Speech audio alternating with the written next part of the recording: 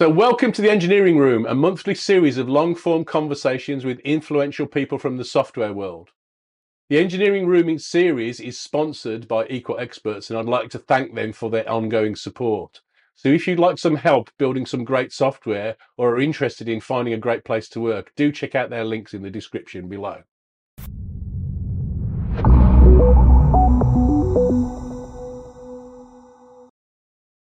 I first came across the work of today's guest when he published what I think is the best book on software design ever written, at least the best that I've ever read.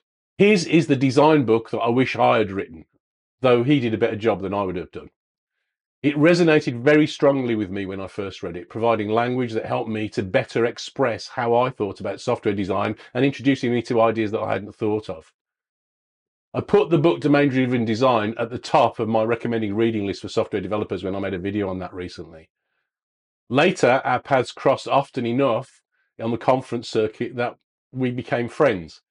As well as writing my favourite design book, my guest is also an internationally renowned and thoughtful expert on software development in general.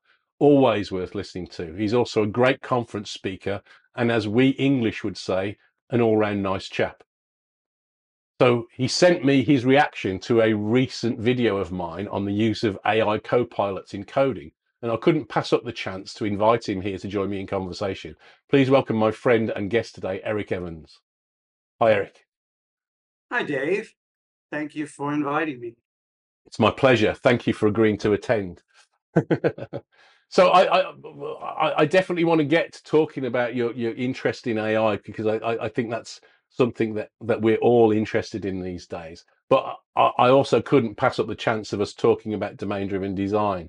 My impression is that there are some people that approach what we do from different angles, and I think of myself primarily as a designer rather than a coder. Obviously I don't make a big distinction, if I'm honest, but I think that primarily that what we're doing is about design, is my view. Could you give us your elevator pitch for domain driven design and why you think it matters and what's important? Right. I agree that design is much more at the heart of what we do than programming. The code itself, I do think that those skills are important skills, and I've talked about why I think that. But if I were to try to distill domain-driven design, as I have tried to do many times, uh, and I think that it is not a thing that distills into like, a few bullet points very well, but one of the kind of unusual aspects of it is the focus on language. So, where there are many design approaches where we talk about abstraction and finding concepts that represent the domain in useful ways and useful interactions, and all of that is very important in domain-driven design. But I think a kind of unusual aspect of it is the emphasis on finding the right words for those concepts, finding the right language to describe the interactions that happen in the events and so forth, so that eventually you have a kind of language that very concisely expresses the domain problem as you understand it and the way you intend to solve it. And this would run through all the way from the way you talk about this with the business people, the domain experts, through the design and into the code, which is one of the reasons that the coding level skills matter so much. The ability to actually express something like that takes a fairly good level of programming skill. It also takes a language that is able to have those kinds of expressions, Yeah. which most modern ones do. And I think that that, as we call it, the ubiquitous language that cuts through those different levels, that's probably the most prominent feature. Yeah, And that resonates strongly with me. So one of the techniques that I recommend to people as part of the stuff that I do is using acceptance tests to drive our development process. So we come up with examples of what we'd like our software to achieve, and we express those in the ubiquitous language of the system. And one of the techniques that I like a lot is to actively try and create an executable version of that ubiquitous language that allows me to easily script these scenarios that tell me what my system's meant to do, and then I'll develop to those things. And that link in what you're talking about between the language and the way in which that language helps us to think about the problem, I think is deeply important to be able to better understand the problems that we're going to solve and better position us to solve them. Yes, I mean, the thing you mentioned about the test, so one thing that was clear to me even at the time is that the the tests that we write are an important artifact that needs to be in that ubiquitous language as well. So if Yes, the tests are written in one language and the underlying code is written in another, you might argue, well, you still know if the answer is right, except you don't really, because you don't know if the question is the same. When you write a test, you could say, this test is a statement of a question and the expected answer. Well, if you're not using the same language as the underlying system, how do you know that you've understood that question? I mean, of course you can. Of course you can, and people do it all the time. But that is another thing, hopefully, that people realize is that I'm sure neither of us is talking about getting that language right and then writing our tests and then writing the system. We're talking about this as all iteratively evolving in parallel. The tests would be written before the code, but both of them would be crude first passes at at the test suite and the solution and the ubiquitous language. And then yet the insight you gain leads you to refine all of those things again and again until you have something that really, that's one of the ways you know that your ubiquitous language isn't quite right. If you are having a hard time expressing something either at the test level, like it's hard to express the problem statement effectively when you're writing your tests, you say maybe something's wrong with the language that we're using. Or if your solution is hard to express, which is the code that makes the test pass. These are all, for me, central clues that the language needs refinement. And this constant return to the language, I think, is one of the more distinctive aspects of domain-driven design. yes, yes, and I don't know whether you'd agree with this, but my my my impression is that one of the reason why that's so important and why it works is it kind of helps us and also forces us to separate what it is that we want to achieve with our software from how we're going to achieve it, and we use the what it is that we want to achieve to shape our designs that then makes it more easy for us to achieve it. I think there is a separation there, and that separation is very at the heart of the test-driven and continuous Yeah, delivery kind of stuff. Um, it To me, I think that the emphasis in domain-driven design was more on the things that unify those, which is that there's a language, and that language, like we're speaking English right now. English can express all sorts of things. It can describe, among other things, it can describe problems and it can describe potential solutions to problems. The ubiquitous language that you develop on a project is a much more constrained kind of language, and yet it still needs to be broad enough to describe those two kinds of things. The Sometimes the sort of manifestation of that language in an artifact will be quite different. Like you write a document that tries to describe some of it, you're just sort of describing it in English, in structured English.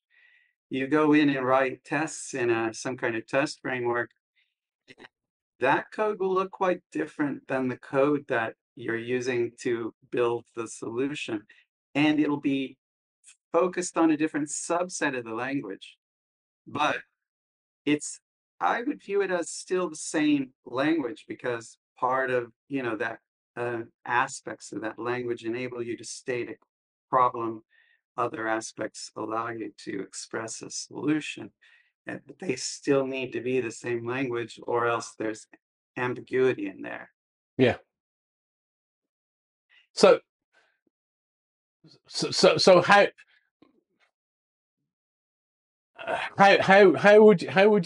do you see what is it about DDD that helps us to do a better job then in doing this? So I think you're talking about the certainly your book talked about the importance, which profound importance of minimizing impedance mismatches between different groups of people thinking about the problem from different angles, so that when the business are talking about the problem, they're talking in the same way that when the technologists are talking about the problem, and so on. Um, but I think that what we're talking about is going a little bit further than that in terms of this use of language. Right. We've been talking about sort of the part of it that we do. Yes. I would say that, yes. So the first thing that, and this is one that people, I think a lot of people understand, is that it's important to use the same language when we are working on our design that we use when interacting with our domain experts, because otherwise you get these misunderstandings. The word, they describe the problem in a certain way, and then we describe it in another way. And we think that those are equivalent, but they may not be. So this was a common, and even um, it was even advocated when I was starting, that the analysis work would be would be a truly distinct model from the design model. It was called the analysis model and the design model, Yeah. and they should be different. And that this was a positive thing because the analysis model, and I see the logic of it. At the time, I just bought it because when you're just learning, when you're starting out, and so the analysis model would be optimized for the way the business people think. And then the design model would be optimized for the software that we were going to write. And I find that that doesn't work very well. If you create two different models, then you have this uh, just this constant confusion.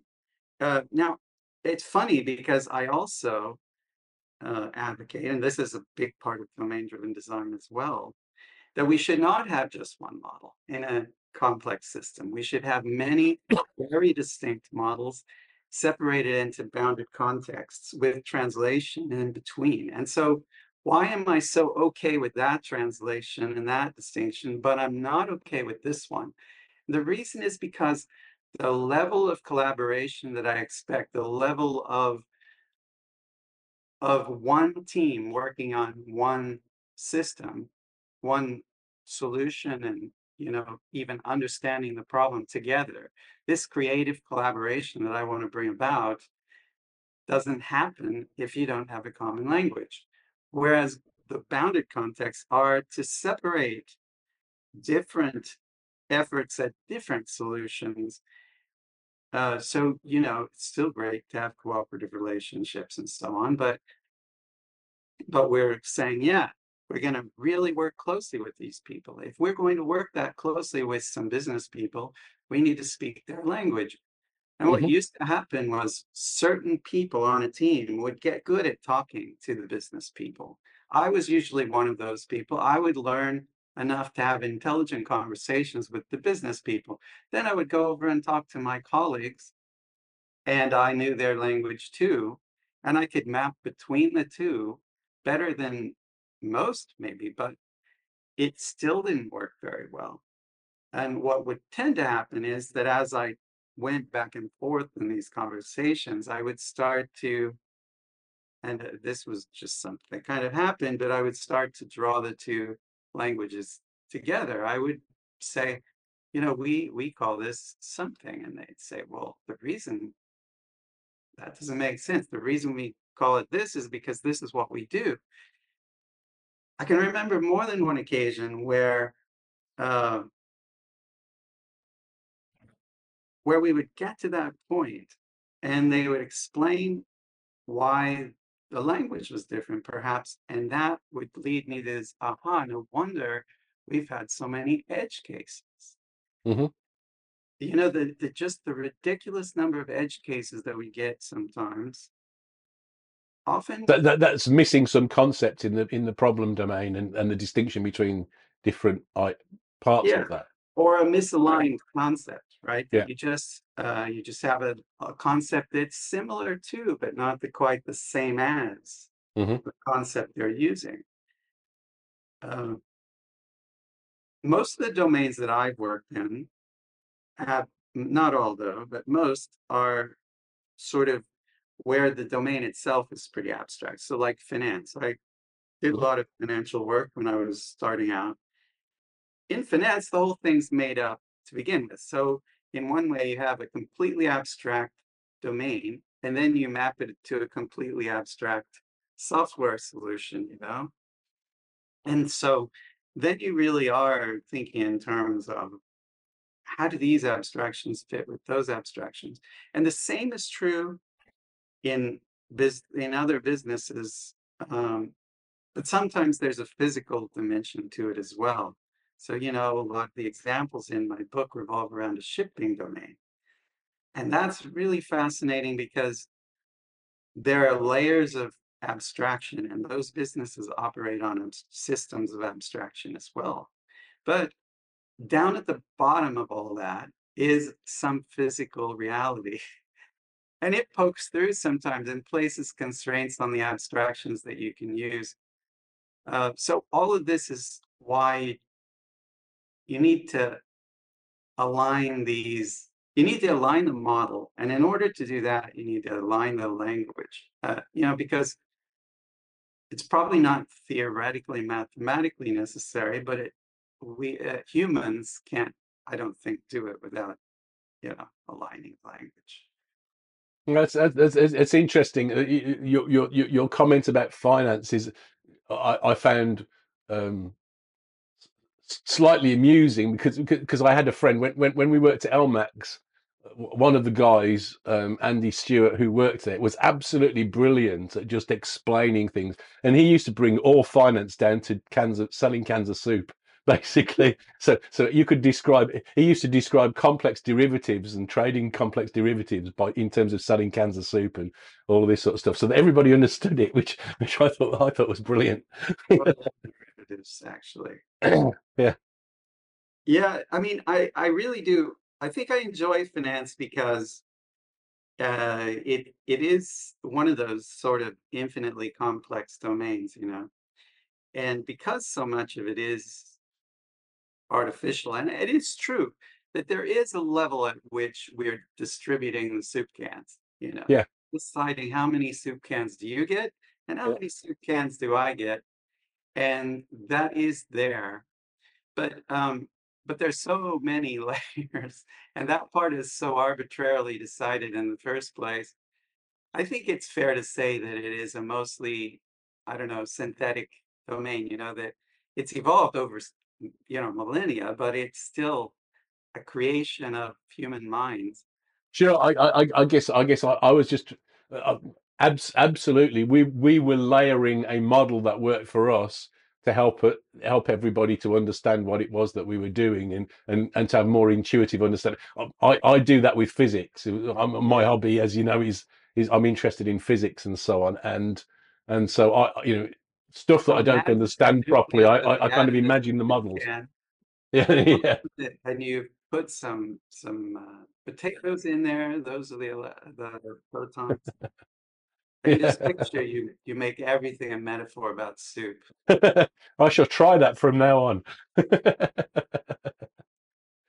Okay, I but think I think before that we go to one the of the things, big we've proposal, been talking so far about the kind of, you know, the business focus of domain driven design, and I think that's important.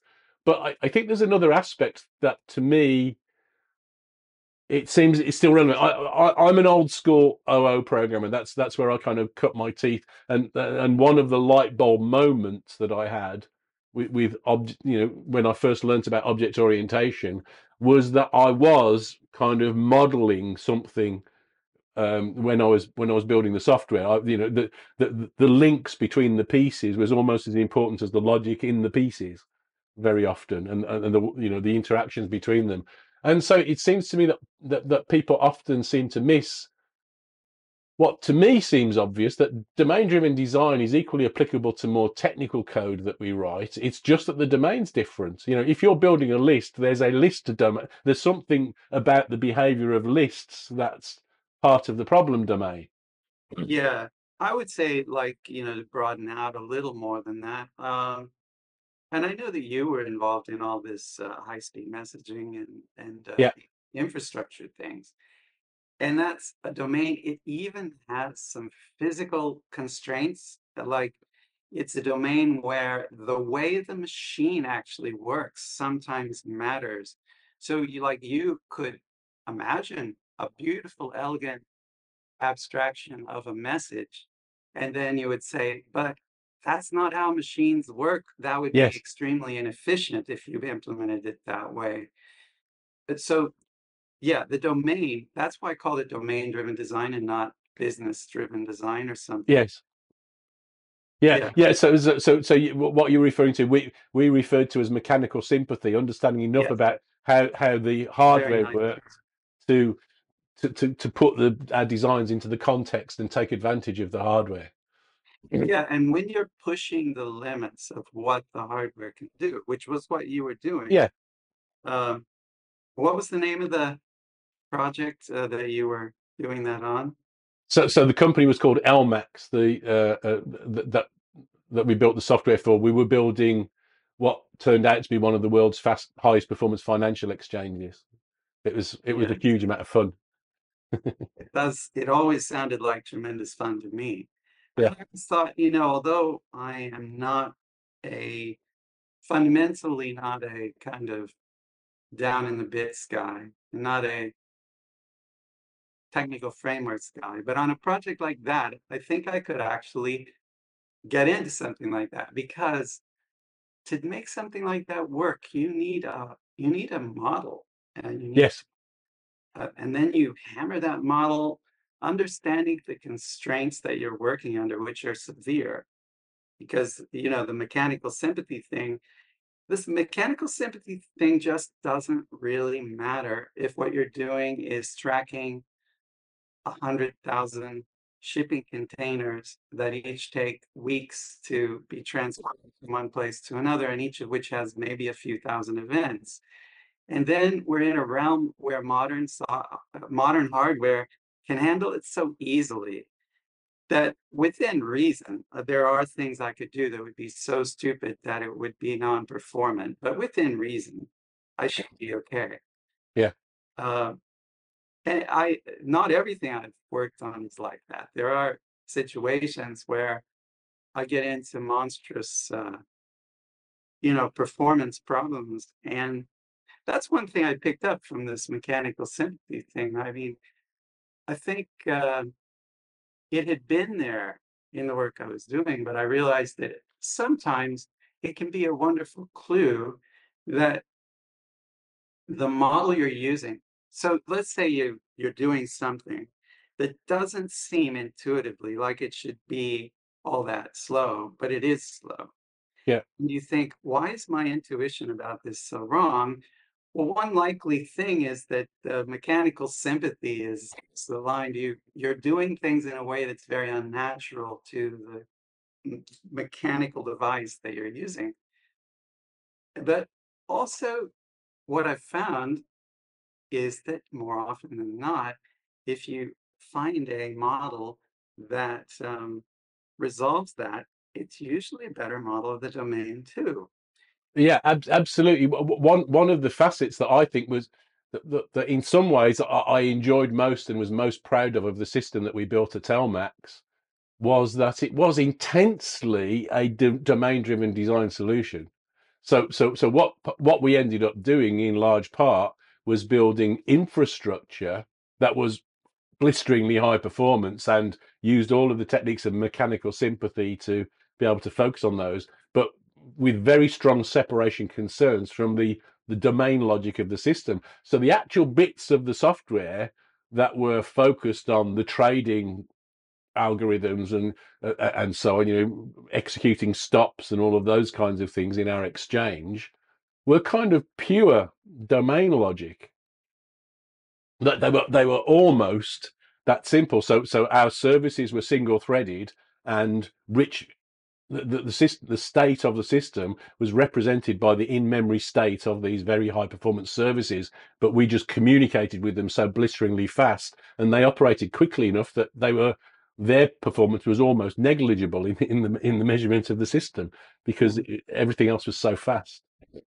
And you could just express what that Yeah. logic was, Yeah, so isolated so so from so the a concern. a trade comes flying into the execution engine and goes into a stateful marketplace, and does it match or not? And you put a record out to say whether it matches or not.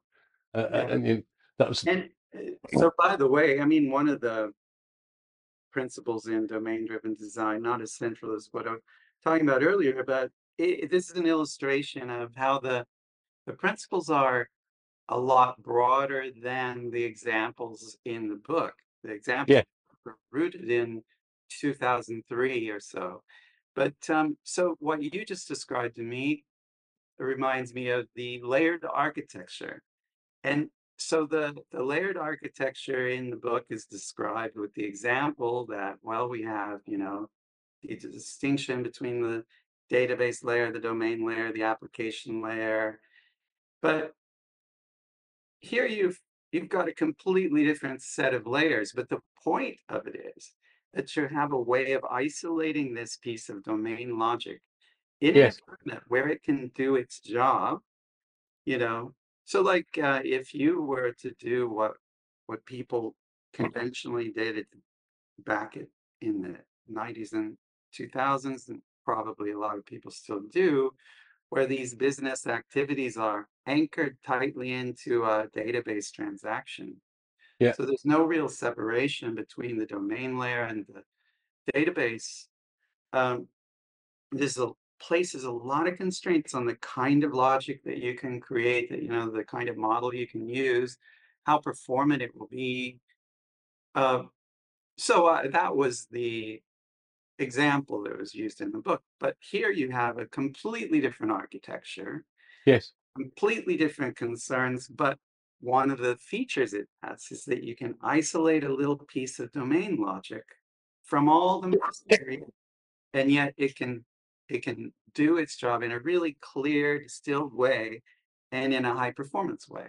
Yes, and if we take that broader view of domain, so we can talk about the communications domain in our system, and the persistence domain as being separate concerns of our system, that we, as well as the business logic, the logic of trading, and each of those is distinct enough and collaborative enough with its near neighbors that it's high performance, but also has a great separation of concerns so that it's focused on one part of the problem, which I think makes it easier to understand the problems, easier to write the code, easier to test the code, and you end up with these blisteringly high performance results, I think, as a result of those better kinds of design, what I think of as anyway. Yeah, and this was kind of such a wonderful eye opener for me, probably a lot of people, when you guys started talking about this publicly and really said loud and clear that the path to this super high performance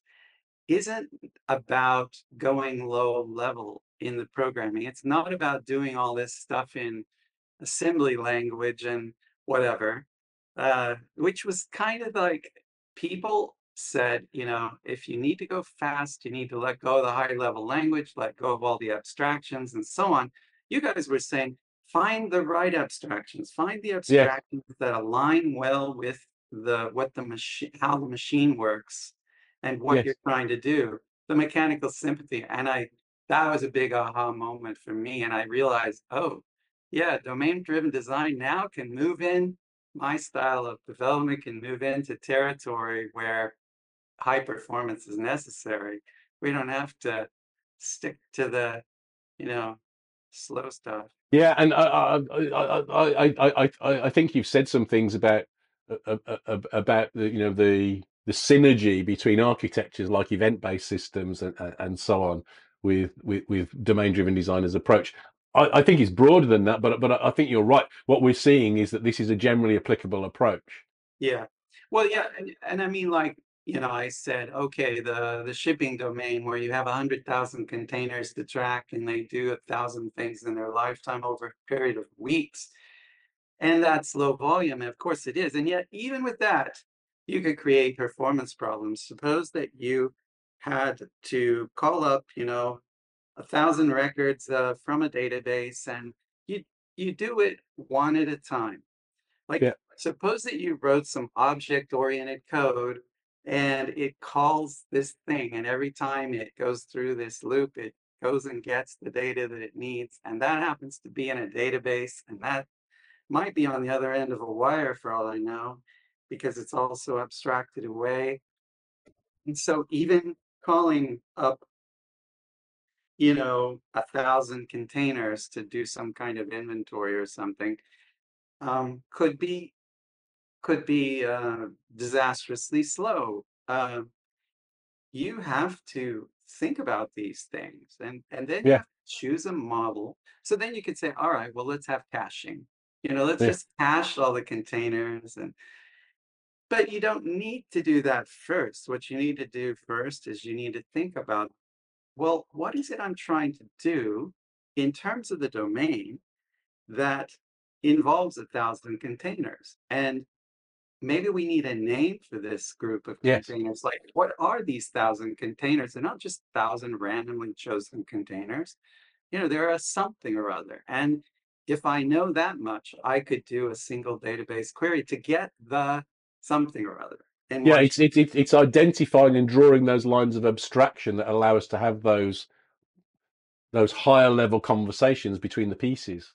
Yeah. And so it's no longer a list of containers that now takes 1,000 database hits, but instead it's a single whatever warehouse inventory or something. Yeah. Which gets me to, I think, if you'll forgive me praising you too much, but probably the most brilliant part of the domain driven design book is kind of the strategic design patterns. I think there's some real genius, a real insight in there. The idea of bounded contexts. It was so clear to me when I read about it, and yet I hadn't thought of it before in that way. It was just fantastic. You you make me blush a little, but I am kind of proud of ubiquitous language. I think of all the things in the book, it's kind of fundamental. I think it's one that applies. Yeah, It's hard to think of a situation where that one doesn't apply. And I think a lot of people have not quite gotten it. I think that people conflate that with what I would call a subdomain, like carving a big complex stuff domain up into, like, so if we're talking about shipping, well, we could talk about booking shipping, and we could talk about the logistics of loading, and all those separate domains. And yeah, the reason this is so confusing is because it does correlate with that, because we tend to apply it as a tool for managing, keeping those things separate. But it's more fundamental. I think you have to have bounded context if you want to have any kind of rigor at all. Is basically all it says is, you need, if you want to define a term clearly, if you want a language without too much ambiguity, You need a boundary within which you can say this is the context within which I'm using this terminology, and therefore I can define it. You can't define a word without a context. Yeah, And so I stuck the word bounded on there because unlike normal English, normal conversation, where we're implying the context as we go along, I'm constantly updating as I listen to you. I figure out as you say words, and I know there are many meanings to almost every word you say, and yet I know which one you mean because I have a context in my that I keep updating based on our conversation. That's great, but you can't write a software system that way. yeah, Uh, or you need to be able to say, well, here's a subsystem that we're building, an actual piece of software that we're building. Within this limit here, this is what these words mean. And that yeah. boundary, we make these things all the time, but we didn't have a good name for them. So I'll take a little credit for the name. I think that one of the things that we're kind of talking about implicitly is going back to where we started talking about the importance of design, is that this idea of that there are places in the structure of the software that we create that are somehow more important than other places, and those are the joins between the pieces, those boundaries between the different bounded contexts, or interfaces between services or components of the system, and worrying a little bit more carefully about those places seems like a good strategy to me. Absolutely. I mean, those places are important in part because they're so tricky. Yeah, And, there's all sorts of ways to address that trickiness, starting with being really clear about the fact that they're there, that we have this seam between two things. So just being more explicit about what's going on really helps. Another thing is if you've got something really tricky, you realize, I mean, I've seen situations where there was a really important piece of logic where that was handled in the interaction of two systems. So that yeah. the systems integration effectively was doing business logic, doing high level business logic. I mean, I think there's often a little bit of business logic mixed in, but I'm talking about something non-trivial and important. And one of the solutions was to move that business logic either into one of those or into a third context where Yeah. we could really make it explicit and coherent, and then have more but simpler and cleaner integrations, so that you have kind of, I mean, what you really would like to have is that these tricky inter the tricky communication between bounded contexts is in concepts that are sort of easy to translate, easy to coordinate around. You don't always I, have.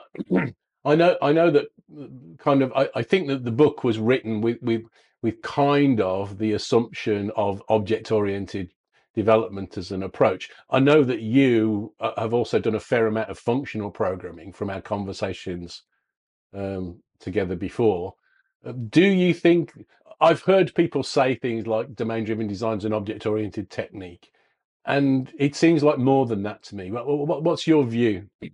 Yeah, I do not think domain-driven design is limited to objects at all. I think, though, that I will acknowledge that the examples in the book are highly object-oriented. So when people read the book, they need to factor that in, right? That the examples are drawn from the typical, software architecture and languages of the early 2000s, which was a period of object-oriented hegemony. I hope we never see a single paradigm dominate like that again.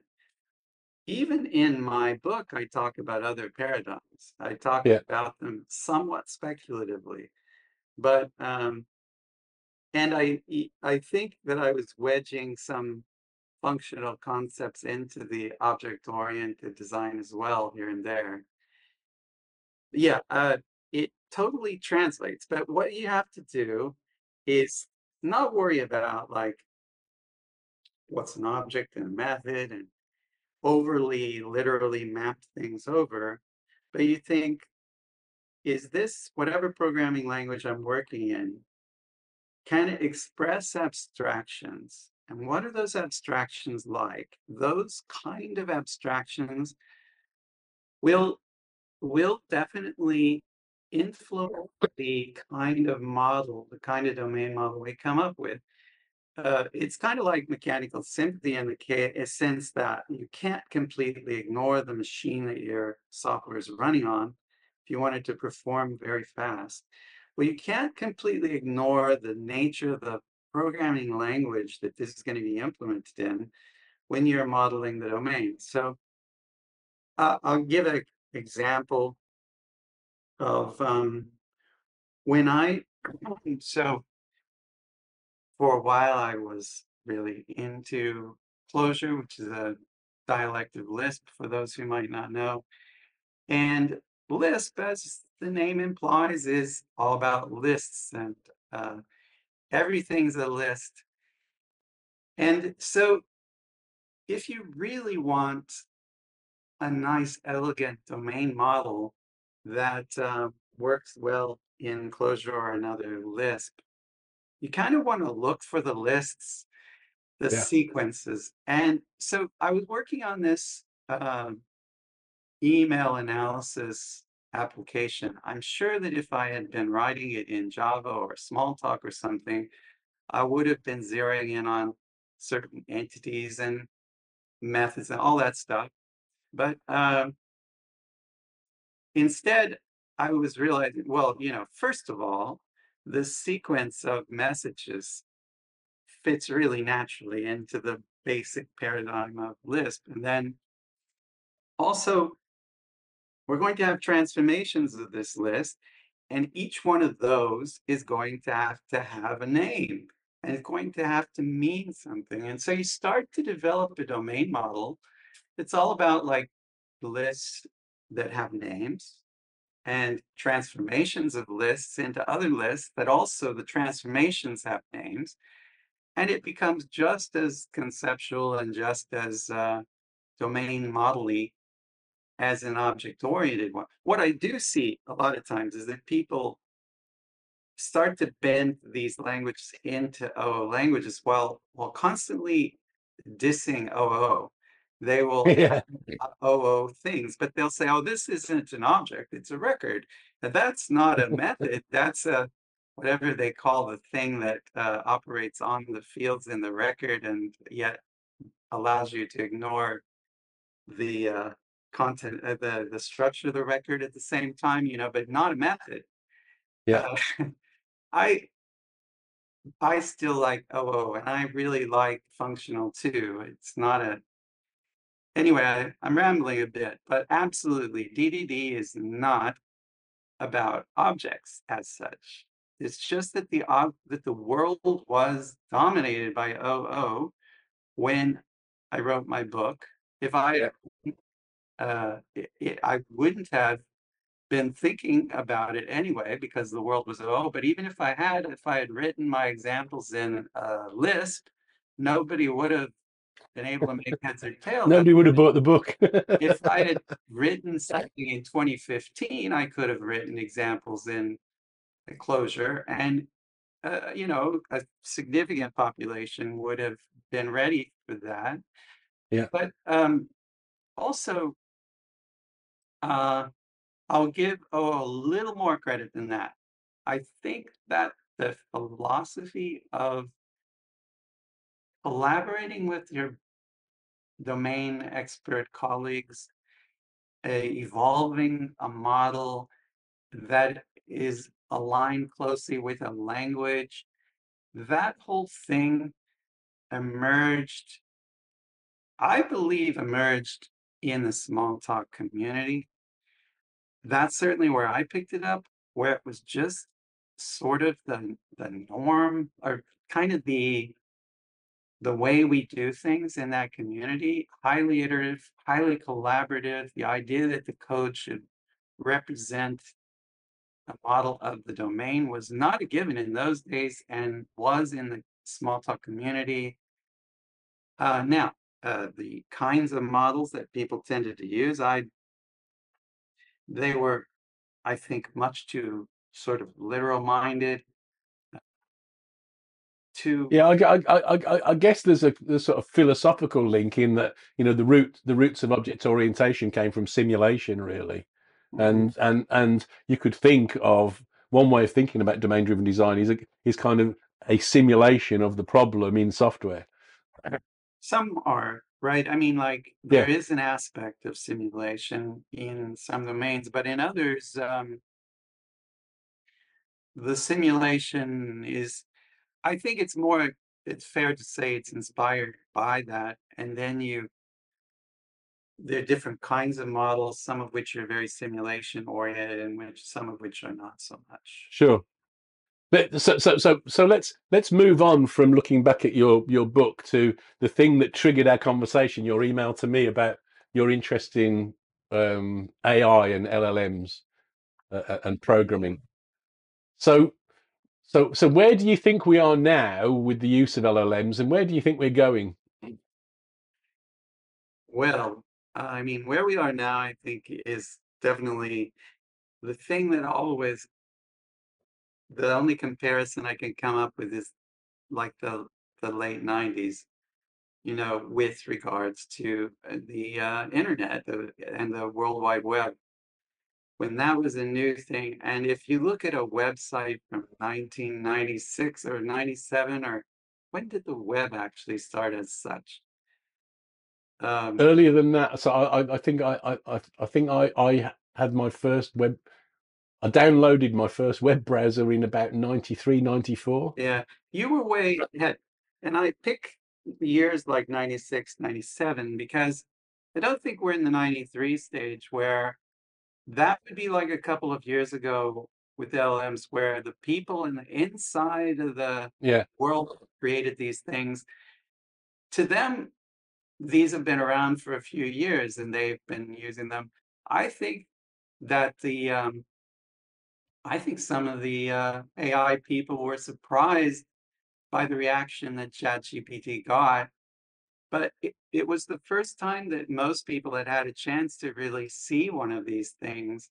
I remember not maybe a couple of years ago, Microsoft put a fairly smart bot up, but they had made the mistake of making it like learn in real time, and so naturally everyone taught it to be racist and so on. yeah, And so they took it down, and then everyone was afraid. This is my theory, my unsupported theory about why we didn't see much of what was going on. And then all of a sudden, ChatGPT, is revealed, and it's like, wow, the average consumer can go and fiddle with this thing and it can do amazing things. Or a person like me who's seen a lot of software, and I'm just like, wow, this is the first time I've seen a thing called AI that feels to me like it deserves that name, like it acts like it has some actual intelligence. yeah, So I think in that sense, and now we have we've got the flowering of a lot of people having access to it. That's like after the World Wide Web and the internet became public and people started getting access. So that's 96, 97 at the earliest. And I think that's where we're at. And if you said in 1997, well, where is this whole web thing taking us? You could have speculated, you would have gotten some broad brush things right. yeah, I think I would have predicted that it was going to be in everything, and I would have been right. Um, I think I might have predicted that in the future I'd have video chats with people in England, and it would be carried by the internet. I yeah. don't know if I predicted that or not, but it sounds plausible. Um, but there's a lot that I wouldn't have predicted. So obviously there'd be a lot of things. anyway, the transformative nature of it, but also the early phase we're in. So when bringing it more grounded, I was developing software, multiple projects in the late 90s and early 2000s at a time when people were coping with a very specific problem, which was you take this platform, which was designed for documents and hypertext.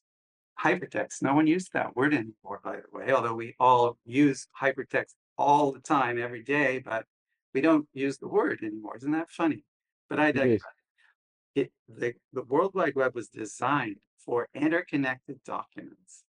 But what people wanted to use it for was applications. People wanted to be able to put, uh, you know, a flight booking app on the web. Well, just putting out like a form that you could fill in a few data fields and submit that, and that would be stored in a database. That was a non-trivial activity. Yeah. It sounds funny even to say that now because, it's just so extremely easy now. Uh, but through the late 90s, uh, I was on a series of projects where we were doing things like that. And before then, I had always been on, well, I was always on enterprise software, not anyway, I was on a lot of projects. Remember, before that came what we called the fat server, where a computer, like a PC with fairly hefty computing power would do most of the actual logic work. The persistence of data would be on a server. So the data connection was really about taking persistent data or coordinating between computers. So, The client devices were just kind of I/O. yes. And now, right, I mean, in a web page, the web page is just the UI part and maybe the application part. So anyway, uh, I don't want to go into a lot of what we did, but I will say this, that it was very hard to make a practical application on the web in the late 90s. And people created frameworks for doing this. And those frameworks didn't always make it better. Those frameworks were clunky early concepts, and sometimes they made things worse. There was a period around the end of the 90s where there was the rise of these application servers and web servers that were like a nightmare of for me. Uh, And that's where you think we are with AI now. We're at that very early adopter experimental stage, kind of in terms of development tool. I think we are. So, of course, as in and of itself, I use ChatGPT all the time now. And I know you use it some because you made a video about it. I did, yeah. That was the video that I commented on that got this whole conversation started. And so there's some level of usefulness that it has now. But I'd characterize that as kind of smart Stack Overflow in my IDE. Would well, that's the application that you and I are using it for that's perhaps the most important one to us at this stage. yeah, That and by Smart Stack Overflow, I know exactly what you mean because a change happened in the way I did software, and a lot of people, I don't know when, maybe 15 years ago. Whereas before that, if I ran into some problem, I don't quite know how to write this in my program, I would maybe look in a book about the programming language, or yeah. I'd talk to another human that I know that knows that language very well. But that's not the book you'd go to if you were trying to figure out, like, how does you know, how do I do this other version of a loop where I can have a function in it that's like locally defined or something, and so then came Stack Overflow or the other, online discussions, and good search, and you search and you find some discussion people have had, or you participate in one if you just happened in the unlikely event you're the first one to ask that question. Hmm. And there it is. And you copy paste and modify a little bit, and the way we coded changed a lot. Yeah. But now I don't go to that anymore. I go to ChatGPT or the Copilot or something. Okay, so this is a use we have of it now. But there's another thing, which is building applications with AI components in them. And this, I think, is going to be a very big thing in the coming decade. Um, and I think we're at such an early stage that the early attempts are going to be, in hindsight, very clumsy. Uh, and then we'll get experience and we'll build better and better things. It's possible that we'll go down some paths, some blind alleys as far as we went with the application servers. By the way, I mean, I diss the application servers. I know the people who were, I even know some of the people who built those things that are involved in it. They're good, smart people, but the the application servers were not a good technology. And the reason I pick on that one is because they became so dominant for a while that corporations would adopt them as a standard, and you had to use them in the enterprise systems that you were building. And they were so totally an obstacle to getting things done. There came a point where I just said, I don't think it's possible to do domain-driven design on an app server. Hmm. Like there was this thing called Unity Java Beans, which I hope that most of our viewers have never seen or even heard of an Unity Java Bean, except as a cautionary tale. But I can see why people invented them. I see that their intentions, but it just was a problem. And so I wouldn't be surprised if we go down paths like that again. So we'll have all kinds of frameworks for dealing with LLMs. Some of them will be really helpful, and some of them will be obstacles. And we'll stumble around for 10 or 15 years, and then people will actually know what they're doing. Yeah, and this presumes, by the way, that we don't have any more really big breakthroughs in the next decade, right? Like I'm kind of there describing a world in which these language models of varying sizes, we mentioned the LLMs like ChatGPT, but one of the things that really fascinates me right now is like using smaller language models fine-tuned for specific applications. I can just picture a whole bunch of situations where we could have used such a thing in some of the enterprise. Do you have any examples? See, it's so hard because Let me try it another way around. So one of the places where I think I've seen some of that happening is by virtue of doing this. I play with video editing software sometimes, and the video editing software that I use has some really quite remarkable targeted AI features. So, for example, there's a noise filter that basically you can just record something like this in a noisy background, and you can apply this noise filter, and it'll remove all the background noise, but leave your voice mm, intact and clear even when the background noise is quite loud and intrusive. And it's really hard to imagine how you do that any other way. And similarly, there are video enhancements. So those very targeted kinds of tools that allow you to do things in a narrow context, yeah, I see creeping in through that kind of route.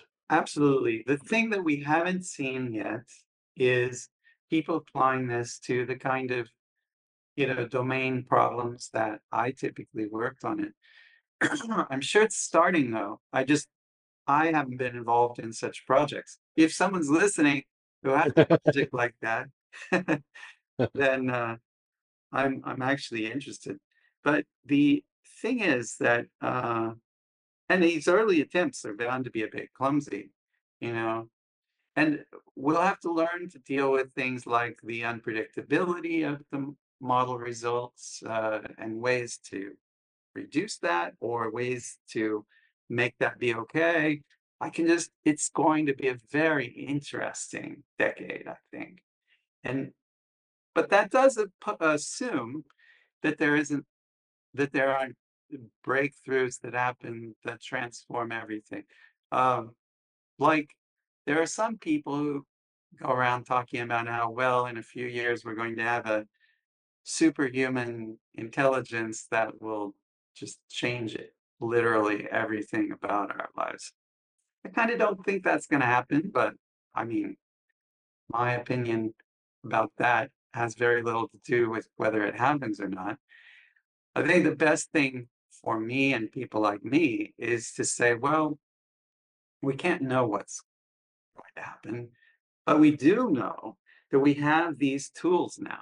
We actually have them. These are not like wild-eyed speculations about the future of AI I'm talking about. I'm saying Yeah. if you take the tools that are out there on Hugging Face right now, if we didn't Hmm. get anything better than that for the next 10 years, which seems extremely unlikely, but even if you didn't get anything better than that, we could have 10 revolutionary years in which we learn to apply those things in literally every nook and Yeah. cranny. Um, but we will have new stuff, of course. Yeah. Does so you've already said that you don't think, to put words slightly into your mouth, you've already said that you don't think that the AGI thing's going to happen, the singularity is going to happen, and it take over the world. But does this make you nervous at all? Because even with the level of technology that we have, I think there are kind of cultural challenges that Yeah. we're going to face with the easy ability to recreate people and things and so on. Yeah, I think we should be worrying about that part, right? I think the ability to do a fake version of Dave Farley, that's a real problem that we actually have already. Well, it's going to get worse in the next few years, and society needs to deal with that somehow. Worrying about the singularity, I don't think helps with that. I think it distracts from the actual problems that we are actually going to face. Will we have? I think so. I think singularity, I would assess is very unlikely in the next short time. But remember, my opinion about this has very little to do with whether it happens or not. But I don't think it's very likely. You weren't sure Yeah, when you predict put video AGI in a phones. different category than the singularity, by the way. You could easily have AGI and not have a singularity. Yeah. Um, After all, we already have lots of GIs and we don't have a singularity. I mean, you're a GI and I'm a GI. So if you stick an A before it, how does that automatically lead to? It does, though. So another thing I'd worry about in addition to the fake Dave Farley's is the disruption to the labor market. I Yeah. think that we're going to see a lot of jobs go away and new jobs created, of course, as but um, those will be very different jobs. They're not jobs that are available to the people who are losing their jobs. That's the thing, when people say, well, it's creative destruction and, we'll lose millions of jobs, but we'll create even more millions of jobs. But the trouble is that the people who lost those millions of jobs can't take the new millions of jobs, generally Hmm. speaking. There's going to be lots of prompt engineering jobs, maybe, but the person who worked at a call center now doesn't work at a call center, isn't going to be able to be a prompt engineer. Yeah. Unless it's like the 90s when if you could write a line of PHP that could compile, you could get a job as a web developer. I am not exaggerating. That was kind of a disaster for the field as well, I would say. Yeah. So how do you see the impact on professional software developers? Do, a tool that's going to use that we're going to use and will change a little bit the way in which we do what we do, or eliminating software development altogether? Where are you on that kind of spectrum?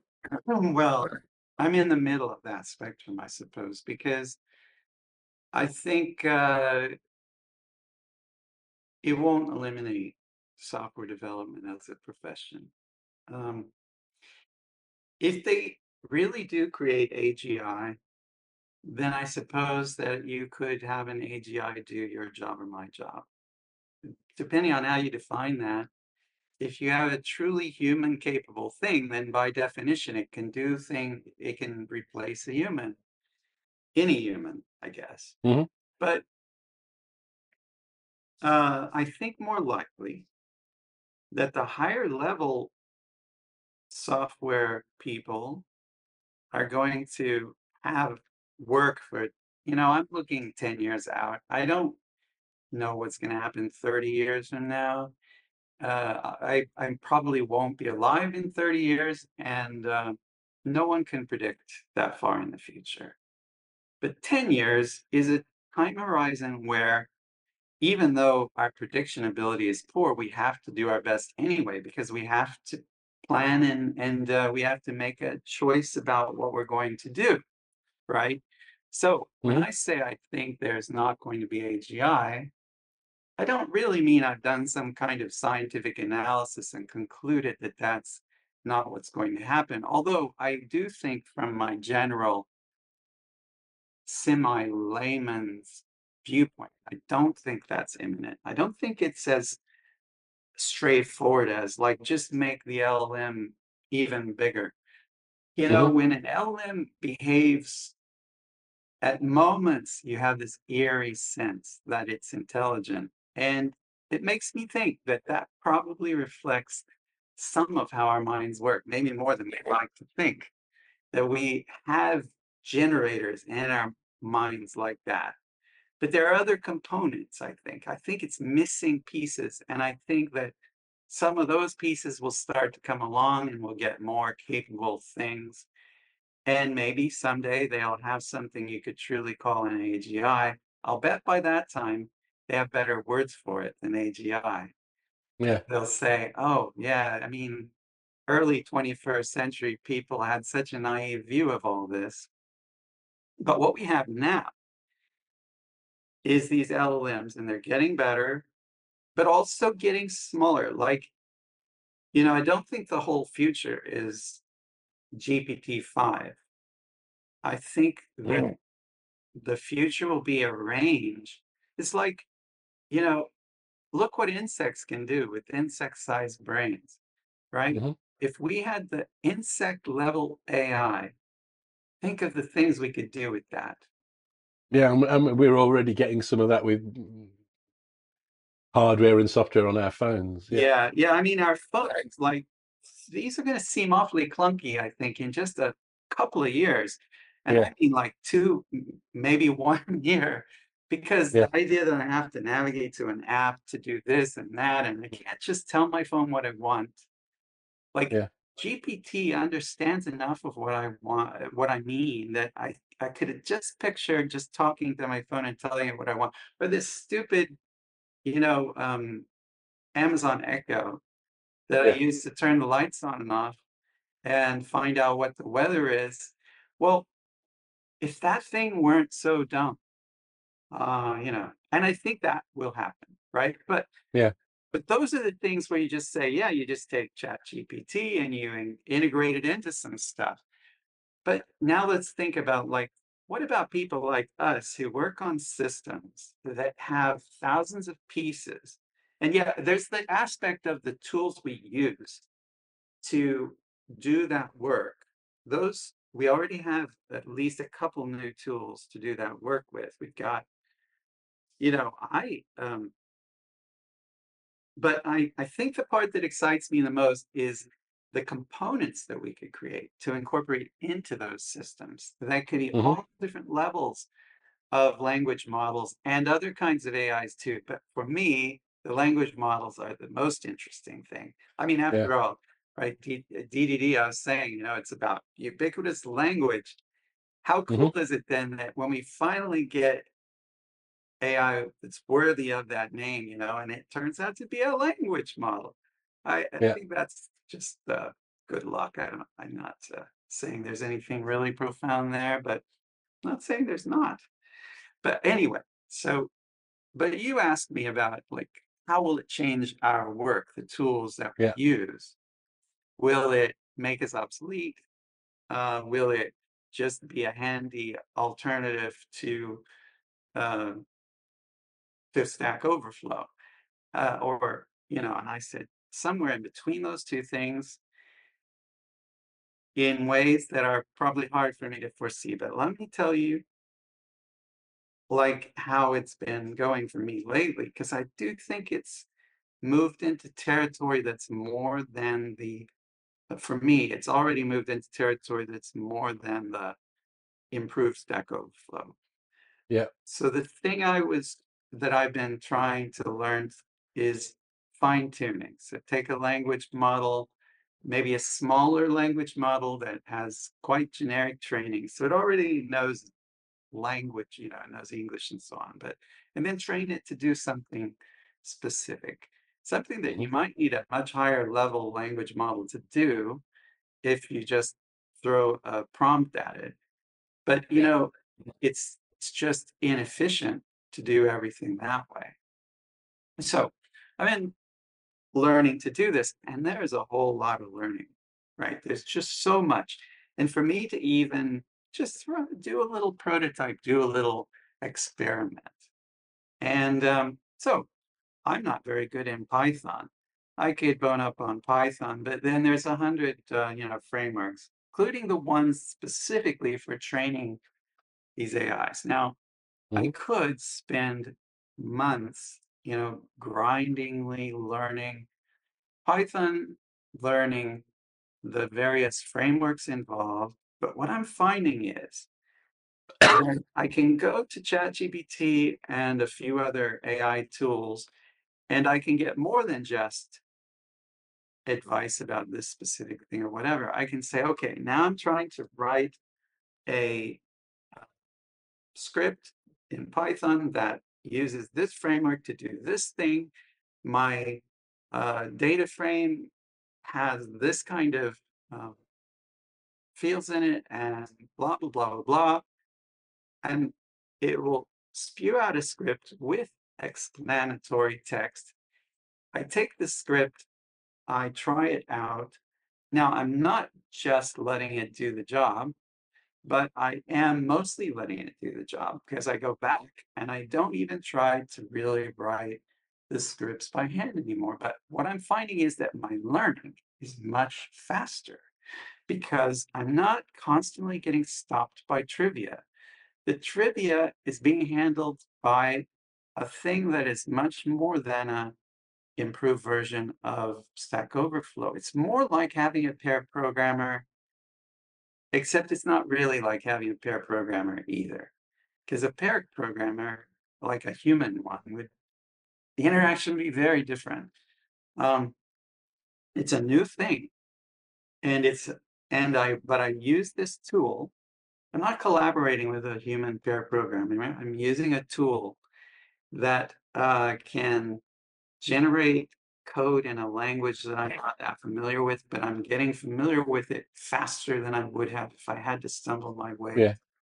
And I'm able to call the right operations in a framework that I've never used before, that I would have wasted a whole day just learning to do a trivial thing, a thing that I conceptually understood already. So I'm not Yeah. learning anything important, but I'm just Yeah. stumbling for a day on trivialities. So it speeds me through the most boring, non-important learning stuff and lets me go much faster on the important learning and the important getting able to actually do things. So that in a couple of weeks, I covered ground that I think would have taken me months in the past. Yeah. I confess that I've largely only played with it so far. but I think I've seen hints of that without really seeing it in the same way that you've described. I mean, have you gone into an area that you didn't already know yet? Because that's Yeah, where it really kicks into me. it didn't work out for me very well when I did that because it didn't know anything about the area that I was looking at Oh, either. okay.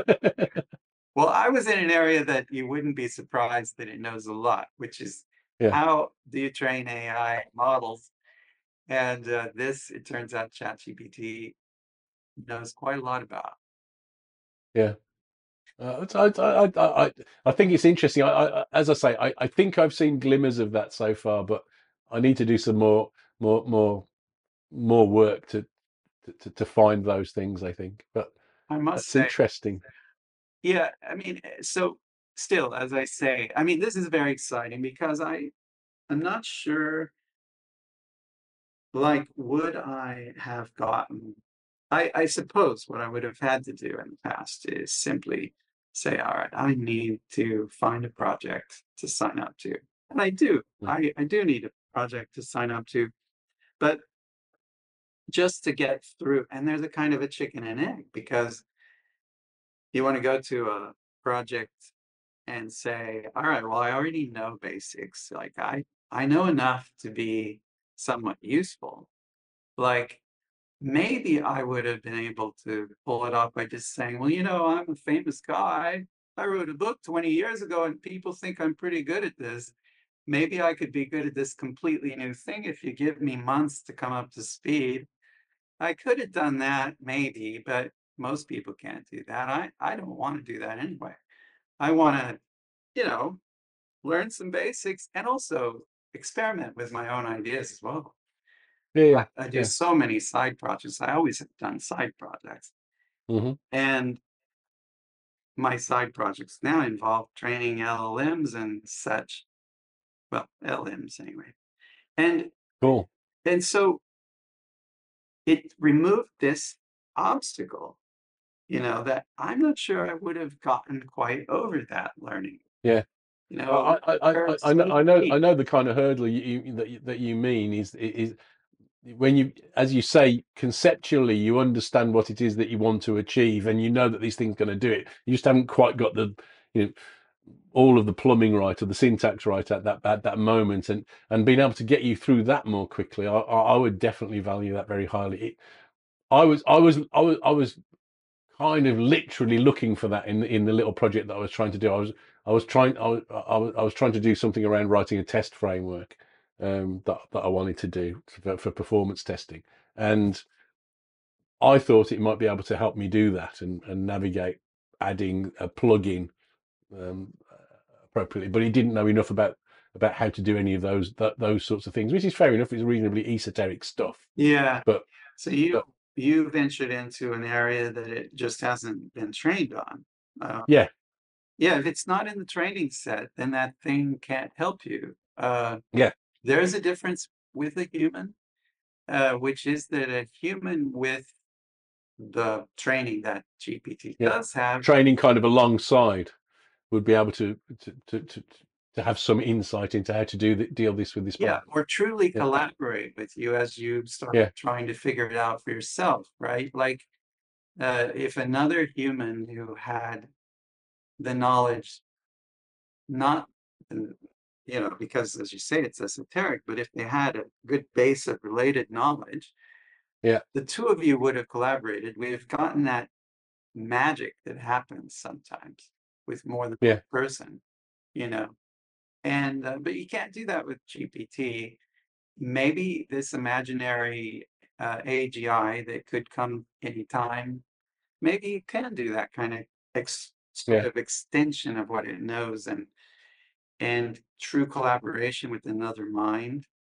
Uh, I don't know. I think there's quite a few pieces missing before we have a real AGI. yeah, yeah. Interesting.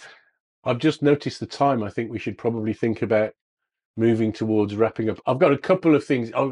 So one of the things that we do on our Discord channel is ask Patreon members to suggest questions for the famous people that we talk to. So I've got two or three questions that came from our Discord channel. If you don't mind me Yeah, asking those. let's So do it. um, So, what software books are Eric's top favorite or favorites since Dave gave domain-driven design his number one in his video? Oh my goodness. Yeah. What's your strongest recommendation for software books that software developers ought to read, apart from Oh, yours and apart from mine, probably? That would be too embarrassing. yeah. Okay. So present company accepted. I'm looking behind me because I have a bookshelf back here. And it's so hard to think about stuff like that because think that I think that the books that influenced me the most were books I read so long ago that whereas the best books might have been more recent ones. I'm gonna I'm gonna duck this question for now. Okay, I hate to, but I think I will. okay. It's a good question, Um, though. how much of your domain-driven design book do you feel has become timeless, and how much was a product of the time? You've talked a little bit already about the kind of Yeah. the Yeah, I mean, language and this the question examples I that you can picked. answer, and I do Yeah, think even relatively early on, I was steering people to say, don't get bogged down in like the the really long, detailed examples.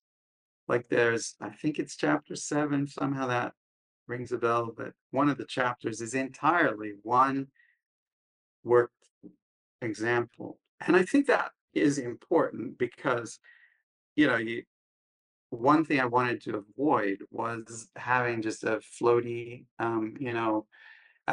castle of abstractions. But some of the examples are really quite old-fashioned and are not the core concepts, right? Like the fundamentals, like ubiquitous language, bounded context, distilling the core domain, and if you look at it broadly enough, the importance of layered architecture that I was just talking about, those things hold up very well.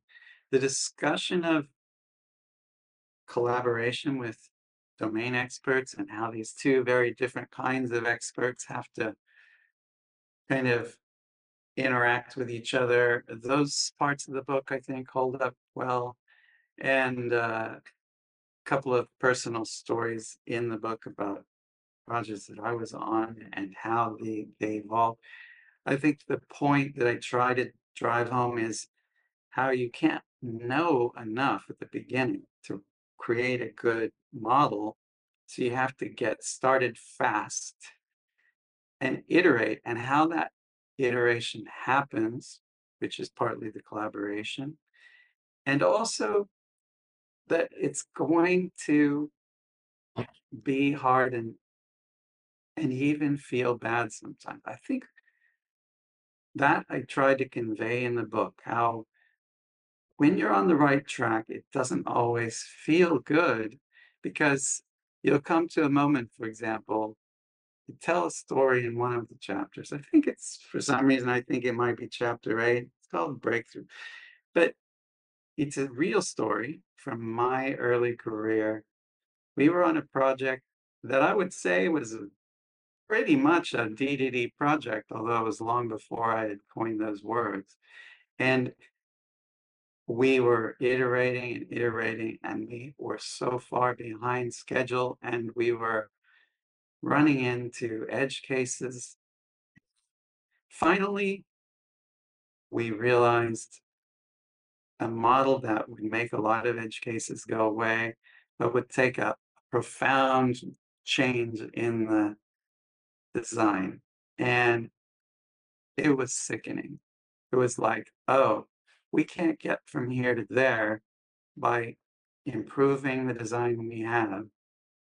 We have the choice between patching up a clumsy system that, will always have a few edge cases, or being even further behind and getting this right. But, when I talk about being behind, we weren't behind because we were doing nice design. We were, I want to make that clear. Anyway, point being that there are parts that hold up, and a lot of it is around how this happens. But some of the patterns of like, I still think distinguishing entities and value objects and events is really valuable. Uh, Hmm. when I was doing functional programming, where people tend to map like, okay, an entity is an object that has an ID, and a value is an object that doesn't have an ID. But when you're doing functional programming, people will say things like, oh, there aren't any entities there. There's just value objects because objects are immutable. Data structures are immutable in, at least in the language I was using. No, I don't agree with that. The thing about an entity is it's an identity that matters in the domain, a sequence of change where there's continuity. A value object doesn't care about continuity. It just is what it is, and if it changes, it didn't change. It was just Yeah. replaced. If you're tracking, If I place an order and I want to find out what the order history is, I want to be looking up the information about the same order. Yeah. exactly. So the order is an entity, and even if you're in a functional programming language where you don't have an object that you're modifying, which I would just say is probably not a good practice, generally speaking, anyway, even if you're in another language. I wouldn't have said that in 2003, but I'd say it now. Yeah. So, yeah, there's a lot in there. Uh, I'm rambling now, officially rambling. So to stop your rambling and to also give you back your evening, I will let's wrap up there. It's been an absolute pleasure. Thank you, Eric. As ever, I've enjoyed talking to you a great deal. Me too. As usual, it's been really stimulating and given me a lot of interesting thoughts. So thanks for inviting me, Dave. It's a pleasure. So let me just wrap up. I'll say once again, thanks to our sponsors, Equal Experts. If you've watched this far and caught both Eric and I rambling on about design and all of these other things,